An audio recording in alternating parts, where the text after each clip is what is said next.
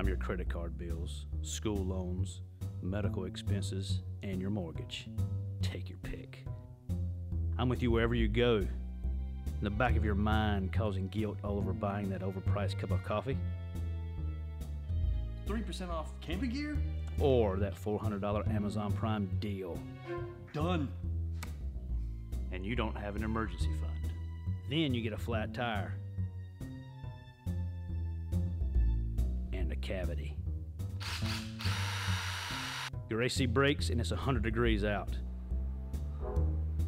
Suddenly, I just got a lot bigger. But I can go away, honor God's principles, make a plan,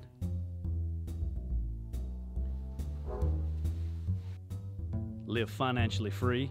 Yes! I think we found a way to pay off all these bills. I can't believe it. And protect yourself from debt like me.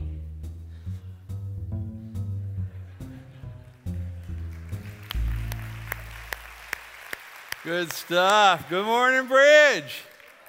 How are we doing to all you guys that are here? Those of you who are watching online, so good to see you today. Tomorrow night is going to be an exciting evening here at the Bridge. You've heard about this, right? Dino Rizzo, who's the executive director of the ARC, Association of Related Churches, is coming here to be with us. The Acts 2 Network partners with ARC for planting churches. I don't know if you know this or not, but together with the ARC, we planted 38 churches last weekend around the country. Amen. We've got 2 coming online today. I've just been texting with a church planter in Kansas City. Their church is starting today, and so it's exciting stuff. Dino's going to be here tomorrow night, but perhaps more powerful for us as a family is that several of our new pastors and ministers are being ordained tomorrow night. So Brian Talton, who's our new student ministries pastor for the Mount Olive campus. Jenny Ross, of course, is our children's pastor here in the Princeton campus and overall children's ministries. And Cassie Sanders, who is the director of operations for the Goldsboro campus, are all being ordained, along with a number of other people from across the mid-Atlantic states. So plan to be here tomorrow night. Open to the public, free, come, powerful time of worship. Team from Community Church, the church that Kim and I led in Chesapeake for 25 years, will be here to lead us into worship. So I hope you'll plan to be here at 7 o'clock tomorrow night. Let's have a good Bridge showing, okay? Let's support them. Appreciate you coming. Got it? Got it. All right. We're in a series we're calling Living Financially Free, and we've established so far in the series that money is a huge topic in Scripture. More than 2,000 verses that apply to money. More about money than heaven and hell combined. You sum all that up together, and it just comes down to this one simple statement: God wants you financially free. Say it with me. God wants us financially free. Let's say it me. God wants me financially free. He wants you free from worry. He wants you free from stress. He wants you free from guilt. He wants you free to enjoy the blessings that He provides for you. He wants you free to give. God wants us financially free. If you missed any of the manuscripts in these messages, then go to info@bridgechurch.cc. Be glad to send it to you. Be thrilled to send it to you. Take this material and absorb it. Teach it. I don't care. Use it. Make it your own. Change one word and say it's yours. I don't care. Just get the word out there that God wants us financially free. If you want to follow along today, the Bible app, events, the Bridge Princeton, you can follow along with all the scriptures and points that I'll be making today as we continue the series. And if you're going to tweet something, use hashtag financially free, okay? We've looked every week at the most prominent verse in all of Scripture that makes it clear God wants us financially free. That's Philippians chapter 4, verse 19. So let's kind of remind ourselves one more time. Here we go. My God will meet what? All your needs according to the riches of His glory. Just seeing if you're awake out there. According to the riches of His glory in Christ Jesus. An amazing promise from God, so let's just all go to the beach. He's going to meet all our needs. We can just go take it easy, right? The problem is that every promise of God in Scripture has a premise. There is a if-then. God says, if you'll do this, then I'll do that. And you can always count on Him to do His part. The only question is whether we'll do our part. And so what we've been doing throughout this series is we've been trying to get a handle on the premises that are tied to this promise. What does it mean to be in Christ as it relates to our finances? And week by week, we've been learning a principle and then making a commitment to live by those principles. In fact, you put it all together, here's what you get.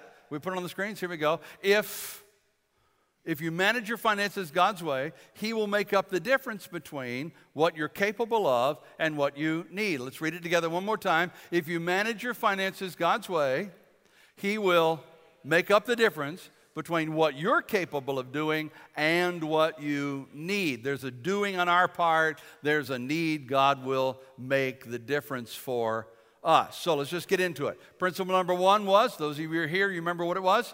Principle number one is you can't manage wealth until you produce it. And so somewhere in that kind of balance between lazy living, entitlement mentality, and workaholism, there's a balance that whatever you do is unto the Lord. Principle number two is you can only be financially free if you plan to be free. And so last week I gave you the plan that Kim and I have been living by all these years, and we call it simply 10-10-80. If you missed that, get that manuscript. And if you've got a different plan, fine. I mean, there's no straitjackets, there's no legalisms here. I'm just saying give some, save some, live on the rest, okay? Make sure that you got a plan, and then work your plan. I'm here as a living testament that 10-10-80 puts you in a position that you don't have to worry about what am I going to do if Social Security goes away. Because you've done it God's way, He provides for you. Principle number three, you ready to get into it? Principle number three is freedom comes to lenders, not debtors. Say it with me. Freedom comes to lenders, not debtors. My goal simply today is to teach you the basic elements of what it means to be living debt-free. Fun subject, right? It really is, guys. Let me tell you, just as your pastor, and I know I'm just meeting you, so many of you guys, and I'm meeting a lot of you, and I apologize if I forgot your name, and we met last week, and I can't remember that. Just bear with me for a while as I work hard, and I'm learning so many of your names, but I've fallen in love with you.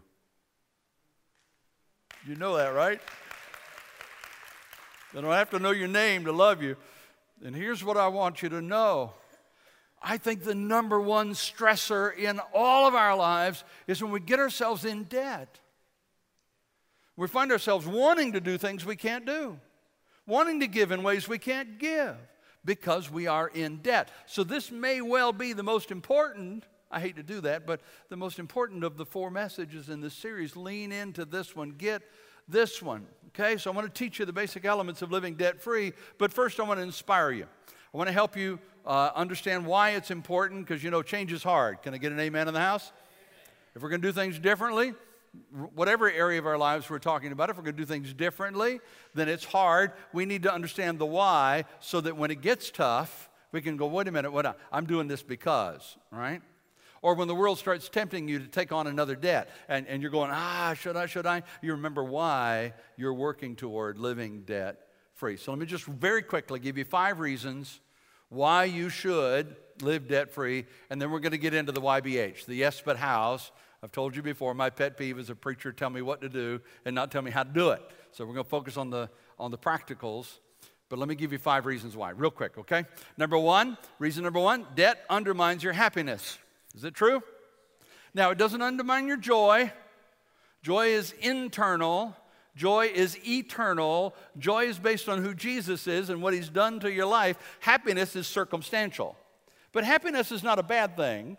It just simply rises and falls on current set of circumstances. And so if you don't want your happiness undermined, then you've got to set your circumstances up in a certain way. So how do you enjoy going out to dinner? How do you enjoy going away for the weekend? How do you enjoy going on vacation if every time you whoop out your credit card, every time you take out a checkbook, every time you reach out and get some cash, you're thinking, I probably ought to be paying that bill instead of doing this. I probably ought to be paying that debt down instead of doing this. Here, I'm just adding to the problem. I mean, where's the fun in that, right? Debt undermines your happiness, but saving increases it. It does. It's an incredible feeling that comes from saving towards something and then going and paying cash for that something. Anybody here know that feeling? It's a good feeling, isn't it? Number 2, debt obligates you to earning pressures. When you're in debt, you better earn, and you better earn consistently. You know, as a pastor, I've worked with hundreds and hundreds of families over the years, and it amazes me how many people make decent money. They make good money sometimes, but they live paycheck to paycheck. And you miss one paycheck, and the panic is amazing. And then there are those who work 2 and 3 jobs just trying to pay their debt. I mean, what kind of life is that? But while debt obligates you to earning pressures, saving relieves those pressures. I mean, one of the realities of our times is that even good, conscientious, hard workers get laid off sometimes. Is that true? I mean, it happens these days. So when you've been saving money and that happens, you don't panic. You go out and look for a job, but you don't necessarily have to take the first job that comes along, right? Because you've been saving. And when you go to a job interview, you don't have that panicked look on your face while you're in there, I really need this job. Bosses don't hire panicked people. They hire confident people. So debt obligates you to earning pressures, but saving relieves it. Debt limits your giving potential.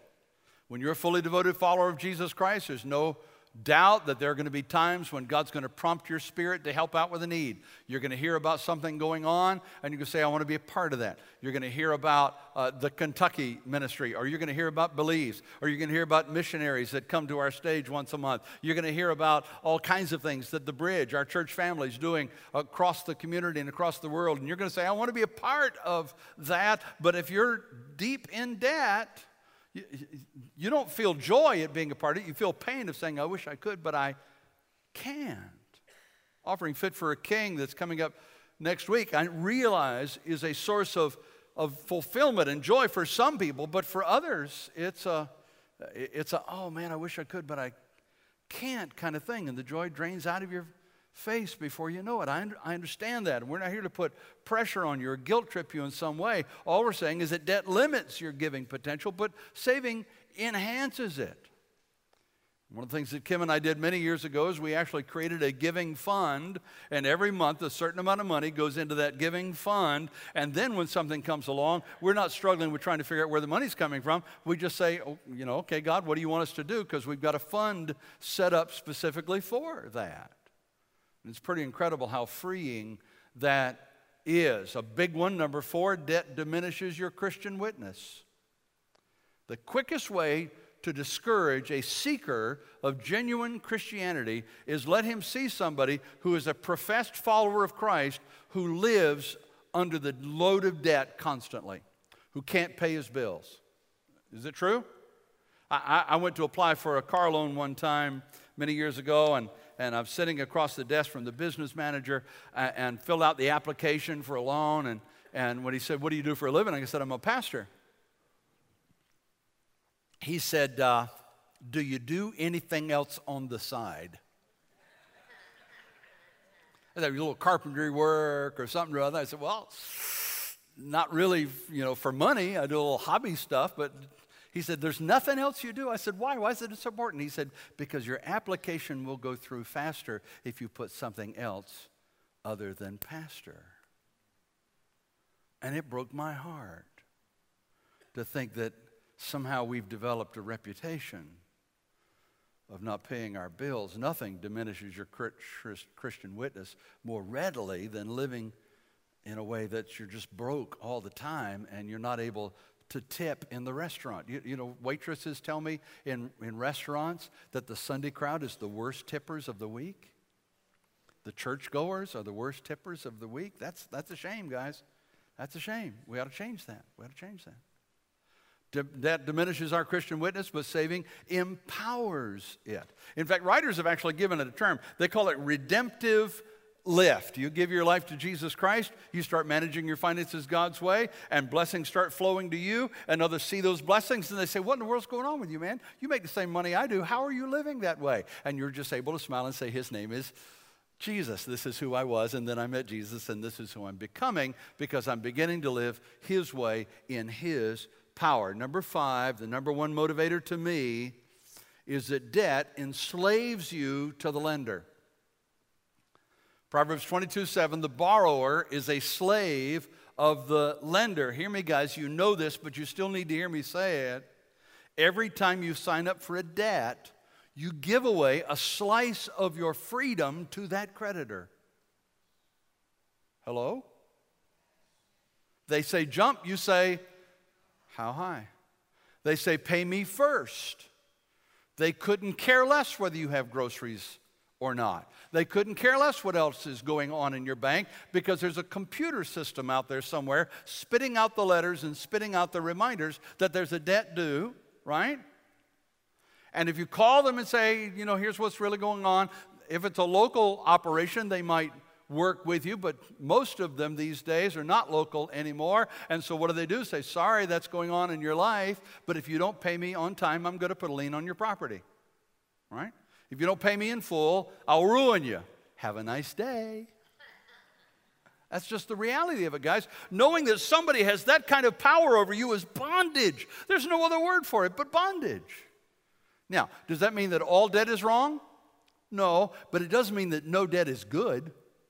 There are some debts, like you've got a performing asset that balances off that debt, like a home mortgage or a well-planned business plan to be able to get your business up and running. I mean, there's sometimes that debt is appropriate, but at the same time, guys, you need to remember no matter what the kind of debt or how appropriate it appears to be, pretty much all debt should be avoided because while debt undermines your happiness, obligates you to earning pressures, limits your giving potential, diminishes your Christian witness, and enslaves you to the lender, saving sets you free. It's amazing how free it is. So principle number 3, I'm going to teach it to you today in practical terms. Freedom comes to lenders, not debtors. Say it with me. Freedom comes to lenders, not debtors. In fact, I ran some calcs this week just to kind of illustrate that before we get into the how-tos, okay? Maybe they'll help you. All right, here's the deal. I just took a typical American. The typical American right now has $25,000 in credit card debt. That's the average across the country right now. And the average interest rate on credit cards these days is 18%. You might have a 12% or a 9% because you got really good credit, but you might have a 21 or a 23% if you got bad credit. I mean, so 18 is the average. So here, lean in. I'm going to throw some numbers at you. Don't try to remember the details. Just get the essence of it, okay? If you owe $25,000 at 18% to a credit card, if you cut the card up and never use it again, got me? You will pay $376.62 a month for 30 years to pay it off. And so in that 30 years, you will have paid $112,842.67 in interest, plus the original $25,000, total paid $137,842.67, and nothing to show for it at the end. Ouch. Now, I said freedom comes to lenders, not debtors. Let's look on the lender's side. Let's say that you loaned a bank $100 at 6%. They don't pay you nearly as much as they charge, and 6 is high right now, but, you know, over the long haul, it's a good number. If you deposit the same $376.62 a month for 30 years, same amount of money, you will have deposited by the end of that 30 years $135,583.20.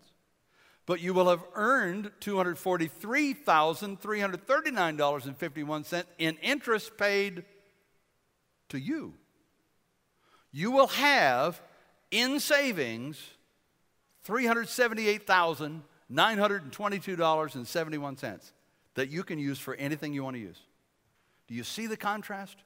You can pay $137,000 and have nothing to show for it at the end of the 30 years, or you can put the same amount as a lender to the bank or a lender to your pension plan or lender to your 401k or 403b or IRA or Roth or whatever it is you use, and you can end up with almost $400,000 in savings with the same amount of money, guys. The only difference is whether you are a lender or a debtor. Whether the bank loaned you money or you loaned them money. So, for many, our financial lives is kind of like being on on these escalators that are side by side. You've seen those in the store. One goes up, one goes down. And you know financial freedom is at the top of the up escalator, but you're in the crowd on the down escalator, and you're watching the up guys go by, wishing you could be up there with them. But the only way to get from the down escalator to the up escalator is to get rid of the debt that's bringing you down in order to turn the corner and start up. Is this making sense? So that's what I want to lean into in the few minutes we've got left, is how do you get off the down and onto the up? Okay? Worth a few minutes? If you're already debt-free and you don't need this, then God bless you. Thanks for coming today. Maybe you can learn something to teach somebody else. But here we go. All right? Here we go. 5 elements, not necessarily in order, but 5 elements. And here's what I want to do differently today than from the other series. I actually want to make this practical, applicational. So I'm going to ask you to evaluate yourself on each of these 5 elements. I'm going to ask you to get a piece of paper. Maybe you want to use your smartphone or your tablet. You can get one of them note cards out of the seat back in front of you and write it down. But with every element, I'm going to ask you to evaluate yourself. And I'm going to give you a little scale just to write down a number. You can hide it so nobody can see. Do it under here like that, But let's make this real practical, okay? You going to do it? Here we go. Element number 1 is keep good records. Keep good records. Proverbs chapter 27, verse 23 and 4. Riches can disappear fast, so watch your business interest closely. Solomon's saying you never know financial freedom until you keep some records. Pastor Jim paraphrased, money used to talk, now it just quietly slips away. We've all been in that place where we come to the end of the money before we come to the end of the month, and we find ourselves saying, how did we get here? Where did the money go? Hear me, guys. You got to be realistic about where you are before you can map a plan to get to where you want to be. That is so simple and yet so profound. So you got to ask, how are we really doing? Adage I learned a long time ago is ignorance plus easy credit equals disaster. And easy credit is out there, guys. The banks and others will loan you far more money than you can afford to pay. They don't care. They'll just come get your stuff and sell it again. I don't mean to be mean, but this is reality. This is where we live. So there's 4 things you need to know. You need to know what you owe, what you own, what you earn, and what you spend. You need to take time to write down what I owe, what I own, in other words, assets and liabilities, what I earn, how much income do I have, and how much do I spend. You got to stop looking at a debt through the lens of how much is the monthly payment? I think I can swing that. You got to get bigger picture than that and say, what do I owe, what do I own, what do I earn, what do I spend? And then you got to write it down, and you got to keep some kind of a log. And if you're sitting there thinking, well, that sounds great, but I just don't have time to keep records, I would simply ask, do you have time to worry about your finances? Because you ain't going to stop until, element number 1, you keep good records. So ready to rate yourself? Okay, here we go. Scale of 1 to 10. If you say, I don't even bother to balance my checkbook, I just take whatever the bank says. Give yourself a 0. Boom, big guess, goose egg, okay? Got it? There's probably some zeros in the room or online. Do it. If you say, I balance my checkbook, but I have no clue what my net worth is. I don't really know exactly how much I own or how much I owe, then give yourself a 5. At least you're kind of moving up the scale a little bit, but you've got a long way to go. If you can honestly say, yes, sir, I know what I owe, I know what I own, I know what I earn, I know what I spend, give yourself a 10. I hope there are some 10s in the house. Ready for element number 2? Second, you got to develop a budget. You've got to develop a budget. Proverbs chapter 21, verse 5. Good planning and hard work lead to prosperity, but hasty shortcuts lead to poverty. Guys, if you don't hear anything else from this message, hear this. Financial freedom is not determined by your income. Your yearnings will always exceed your earnings. It's determined by how you spend what you earn. So Pastor Jim paraphrase of Proverbs 21:5, if you have to hurry so you won't miss out, you probably shouldn't buy it. Ain't worth it. Bottom line is you got to B-U-D-G-E-T, you got to budget. And oh, by the way, there's only 96 shopping days left before Christmas. I hope you've been budgeting for that. And there are lots of ways to budget. There are lots of kind of systems out there for budgeting. My favorite is one that I ran across several years ago, and I've tried to use. It's based on 3 lists, okay? Let me teach it to you right quick. List number 1 is write down everything that's essential. I'm talking about housing, food, transportation, Mrs. Smith's apple pie. I mean, the really essential stuff, right? Okay? That's just your first list. Your second list is everything that's non-essential, but you really want it. Okay? New furniture, a newer car, a new computer. You don't have to have it, but you really like to if you can. Okay? List number 2. List number 3 is write down everything for which you have no use, but you're going to buy it anyway because you're dumb. Got it?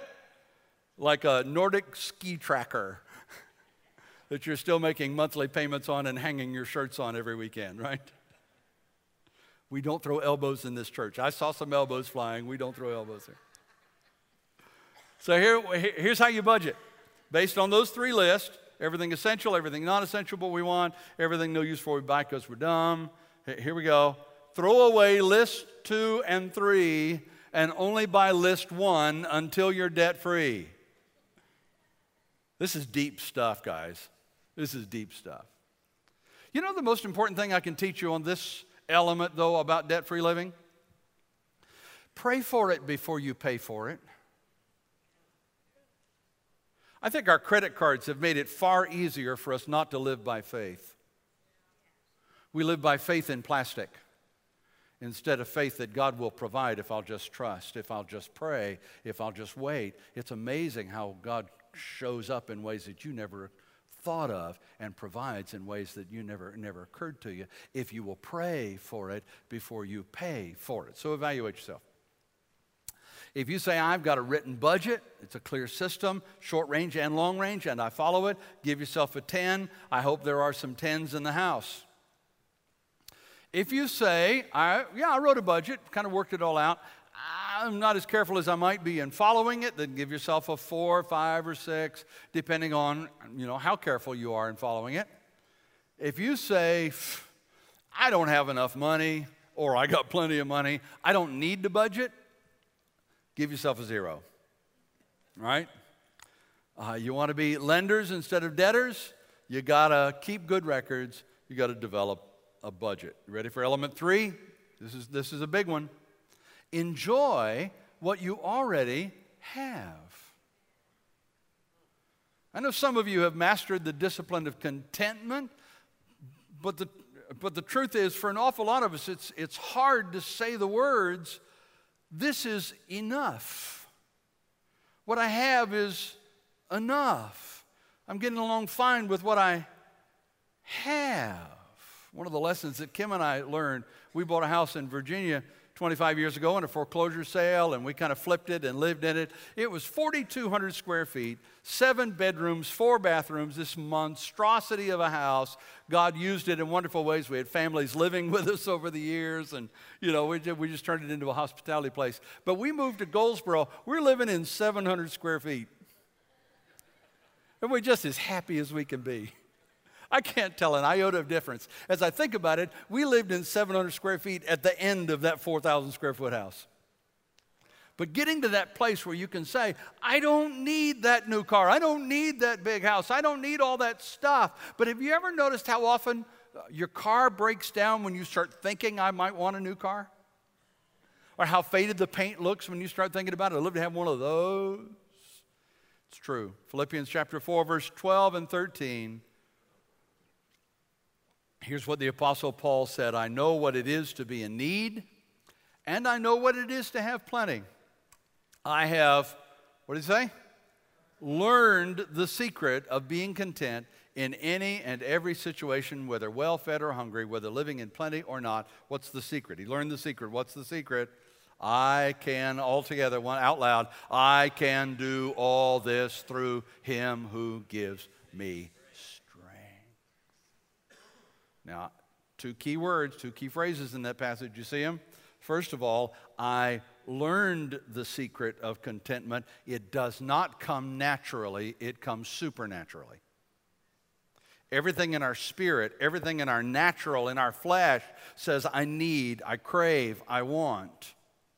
But when Christ is at the center, He gives us everything we need to overcome those fleshly cravings. Now, hear me out, okay? Contentment is not complacency.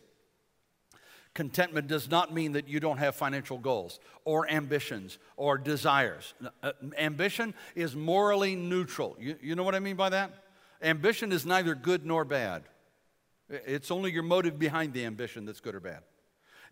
You ought to grow. You ought to grow financially. You ought to grow personally. You ought to grow spiritually. You ought to grow emotionally. All I'm saying is, if you can complete this sentence, I will be satisfied when I have blank, then you aren't there yet. If anything comes to mind, you're not content yet. To get there, you need to put this verse on your refrigerator. Write it down in big letters. Put it on your refrigerator. Put it on your bathroom mirror. Isaiah 55:2. Why spend money on what does not satisfy? I'm not saying don't have nice stuff. I'm saying your yearnings will always exceed your earnings. I'm saying don't let things that can be taken away from you be the foundation of your joy. I'm saying let God, who can never be taken away from you, be your foundation. And watch what God does. So evaluate yourself. If you've been thinking, Jim's right, things don't satisfy, I only need to buy, a newer car and then I'll be fine. Give yourself a 0. You just flunked, okay? That's tough. Okay, that's tough. If you say, I'm thankful for what God has blessed me with, and I'm committed to taking care of it, but if I lost it all today, I'd still have joy. Give yourself a 10, okay? Give yourself a 10. So the biblical elements to being debt-free are, you want to rehearse them? Keep good records, budget, enjoy what you have. Ready for element 4? Give some away. Whoa, wait, no, okay, the first 3 I get. That makes sense. I'm trying to get debt-free. How does this one make sense? So let me be honest. If you work the first 3, you may actually clear some debts. You may even get ahead. But you still won't have joy. You still won't have joy.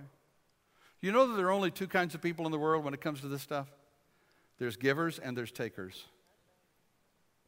And takers are never satisfied because they are self-centered. And there's no way that you will ever be completely satisfied or content as long as you're focusing on self.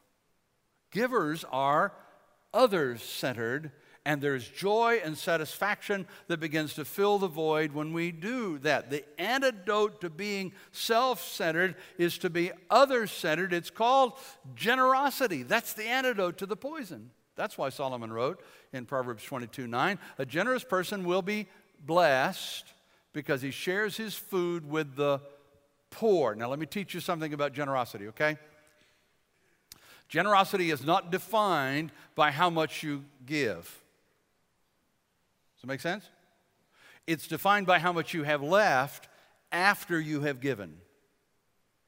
If I call one of you out and give you $100 right now, me, pick me. Am I a generous person? Well, you don't know because you don't know how much I got, right? If Bill Gates says, come here, I'm going to give you $100, is he a generous person? No. If he gave everybody in America $100, we might say he's being generous. But even then, I'm not sure that would touch his net worth. Is this making sense? Generosity is not measured by how much you give. It's measured by how much you have left when you're done giving. And generosity is the antidote to that self-centered taker mentality. Let's be honest, guys. There's a kick that comes from getting something new. Hello, don't sit there and look at me like you don't know what I'm talking about. There's something cool. We get a new car, and we think, wow, this is really cool. Look, I'm driving a new car, and I love that new car smell. Ooh, that's really cool. But how long does it last? I mean, you drive that car for 6 months and then stop by and pick me up, and you know what I'm going to see in the back seat? Hardee's cups, Mutant Ninja Turtles covered in mud. You know, the new is gone already, right? So the only thing that's joy is when it comes from sharing, it comes from giving. And just to be clear about this thing, that's ultimately what the offering fit for a king that we're all going to bring in next week is all about. And we bring our golden envelopes forward and we present that offering before the Lord. Let me tell you guys, if you've never been a part of something like that before, there will be joy in the house. And I know for some of you, it will be the joy of knowing that you took a step of faith and tithed for the first time. There's joy in the house. For others of you, there's going to be the joy of knowing I just drank the antidote to the poison that's kept me trapped in debt, and I'm believing by faith that God is going to multiply what I have left. I'm stepping out in faith, and I'm going to be a giver, not a taker. For all of us, there will be this joy of knowing we've stepped out, not only in terms of being debt-free ourselves, but we've stepped out to be a part of something that is bigger than ourselves, and God is using our gifts to make a difference in this world. In fact, I'll go so far as to say it this way. Next Sunday, Offering Fit for a King, I'm going to beg you to fill out one of those golden cards, bring it in, and if you only have faith to put $1 on it, put $1 on it. And if you come to me and say, Jim, I'd love to, I don't have $1, I'll give you the $1. I'm sincere. I don't want you to miss out on the joy. I want you to be a part of what God is doing. And so when you come next week, come with that offering with joy, knowing that God is helping you to take a major step toward living debt-free in your own life. And generosity is not measured by how much you gave. It's measured by how much you have left after you have given. So evaluate yourself, okay? If you say, I hear what you're saying and I'd love to be a giver, but I just can't afford to give anything to anyone, give yourself a 0, because you're not going to get free until you break that attitude. If you say, well, I give what I can now and then, I mean, I can't afford much, then you decide. Are you 3, 4, 5, 6, 7? Where are you on that scale? And the more you stretch, the more you give by faith, the closer you are to 10. If you can say, you know what, I maintain a fund, and I'm listening for the Spirit's nudge, and every time the Holy Spirit says, here's what I want you to do, I do it, then give yourself a 10. I would say Kim and I are probably 9s, because there are times when we go, I wish I could, but I don't think I can right now. I want to be at that place where every time the Spirit says, give to this, okay, where's my checkbook? Where's my credit card? I want to do that. Element number 5. Ready? Get help. Get help. Ecclesiastes chapter 4, verses 9 and 10, 2 are better than 1 because they get more done by working together. If one falls down, the other can help him up. But it is bad for the person who is alone and falls because there's no one there to help. If you're sincere about getting debt-free, you need help. First of all, if you're married, then you need to be partnering together with one another. So your first conversations with your spouse and say, let's see if we can come into agreement to believe that if we will do this God's way, that He will multiply what we have left, and we can begin to move toward debt-free. But even if you're a couple in agreement, you still need some backup. You still need some support, some accountability. You understand that's a huge part of what our life groups are all about? Just being in relationship with other couples. They don't have to be professionals. Just in relationship with somebody else who wants the same thing you want, who values the same thing you value, who you can say, man, here's what I'm working on. And they can say, yeah, me too. Let's pray for each other. Let's encourage each other. How did it go this week? How are you doing this week? Man, I'm about to go into debt, and I don't think I should, but I don't know. What do you think? Run away. Okay, I got it. Thanks. I needed that. Somebody to help us. And if you need a coach, you need somebody to actually walk you through it. That's what I was broke, but now I'm not is all about. Taking the teachings that I'm giving you to the next level and providing you with a coach that will walk you through the process so that you can finally be debt-free. You ready for the final element? Got to close. Element number 6 is be patient. Ecclesiastes chapter 7, verse 8, it's better to finish something than to start it. Amen? It's better to be patient than to be proud. This may be the bottom line for some of you guys, but hear me, you didn't get into debt overnight. You're not going to get out of debt overnight. That's just not what's going to happen. You may want to be out of debt bad, you just want it now, but if you aren't patient with the process, it will never happen. Let me make it very personal. I've struggled with my weight all of my life. I wore husky jeans as a kid, then I got skinny in my teen years, and then we went to the Philippines and I got skinny as a rail, tromping through the rainforest, and then I got fat again, and then I got skinny again, and then I moved to North Carolina and started eating at McCall's, and I got fat again. I have stopped and started a dozen diets in the last 2 years. Am I the only one in the house? But I've finally gotten into a plan with a coach who has told me honestly, this is how long it's going to take you to get where you want to be. And I've stopped looking for results at the end of the week. I'm looking long term. I'm looking at change. Does this make sense? Why? Because I want to be your pastor for a long time. And I want to have the energy to do it for a long time. And I don't want to stand before God in the final day and hear Him say, Jim, you are standing here before I was finished with you on earth because you didn't take care of yourself.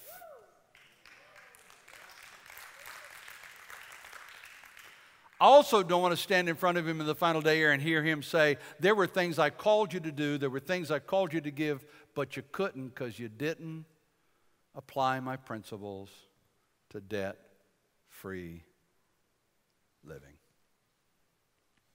And if you're thinking the answer is debt consolidation loans, I need to tell you there may be a few occasions when that's okay, but most of the time all you've done is transferred the debt to somebody else. And then it just keeps going. And if you think bankruptcy is the answer, again, there may be some occasions when that's necessary, but the Bible is also clear that we have to pay our honest and just debts. So what's the answer? To stop going down the escalator of debt and going up the escalator of financial freedom? Learn the principles, work the principles. You got your note card in front of you. You've done your evaluations. I dare say there's some of you that are high, 7, 8, 9, 10 even, on the scale of some of these, and there's some of you that are down there into 0, 1, 2, 3s on these things. I certainly didn't score 10 on all of them. I got plenty of work to do myself, but here's what we're going to make a decision for. Here's what we're going to commit to right now in Jesus' name. Are you ready? I'm going to tell you what the prayer is, and then we're going to pray it. Lord, I choose to be on the right side of the interest equation. I choose to be a lender, not a debtor. I choose to be financially free. Is that a good prayer?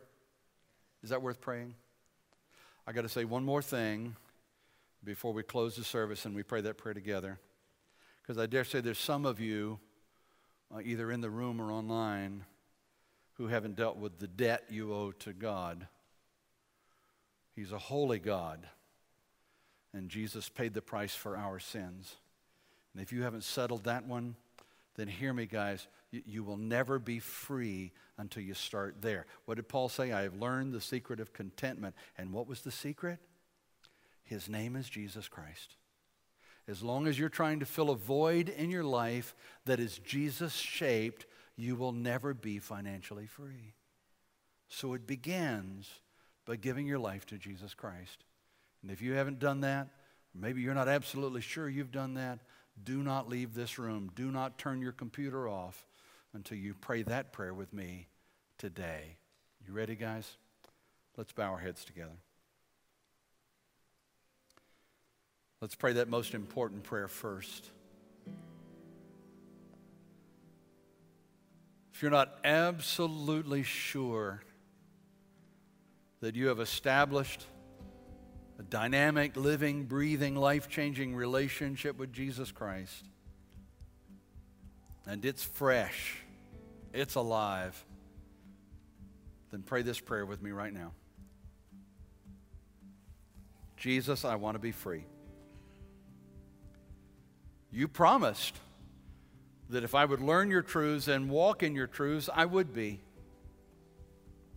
You promised that if I came to you, I could be a new creation, a new creature. Old is gone, new has come. And so I'm asking you simply to keep your promise. I'm coming to you. Forgive me, Lord, for ignoring you. Forgive me, Lord, for trying to do this my way. Give me a fresh start today. I want a new life, spiritually, emotionally, financially. Thank you for it. In Jesus' name. And now for all of us together, you ready for that second prayer? I've already told you what it is. Let's pray it. You can pray out loud, pray silently. I don't care, but here we go. I'll give it to you phrase by phrase. Let it come from your heart. I choose to be on the right side of the interest equation. I choose to be a lender, not a debtor. I choose to be financially free. In Jesus' name. Father, you know who's praying across this house and across the world online. I pray simply that you'd make yourself real to all of us in this moment and know that what we've been talking about are biblical, eternal truths that changes lives, and our lives can be transformed into this living, breathing example of what it means to have Jesus at the center. Thank you for the way you're doing that right now, and the way you've been doing it for years. We give you the glory for it all in Jesus' name. Amen. Amen. Stand with me, would you? So glad you're in the house of the Lord this morning. Don't forget tomorrow night, powerful night of worship. Dino Rizzo's going to be here. I'd love to have you here at 7 o'clock tomorrow night. Let's worship the Lord together, okay? If you've made a decision today, there's a decision table back here. There'll be prayer teams at the front. We'd love to pray with you before you leave. Again, first-time guests, take your Connect card to the VIP table. We got to thank you for coming. Gift we'd love to put in your hands. God bless you guys. Thanks for coming. We'll see you soon.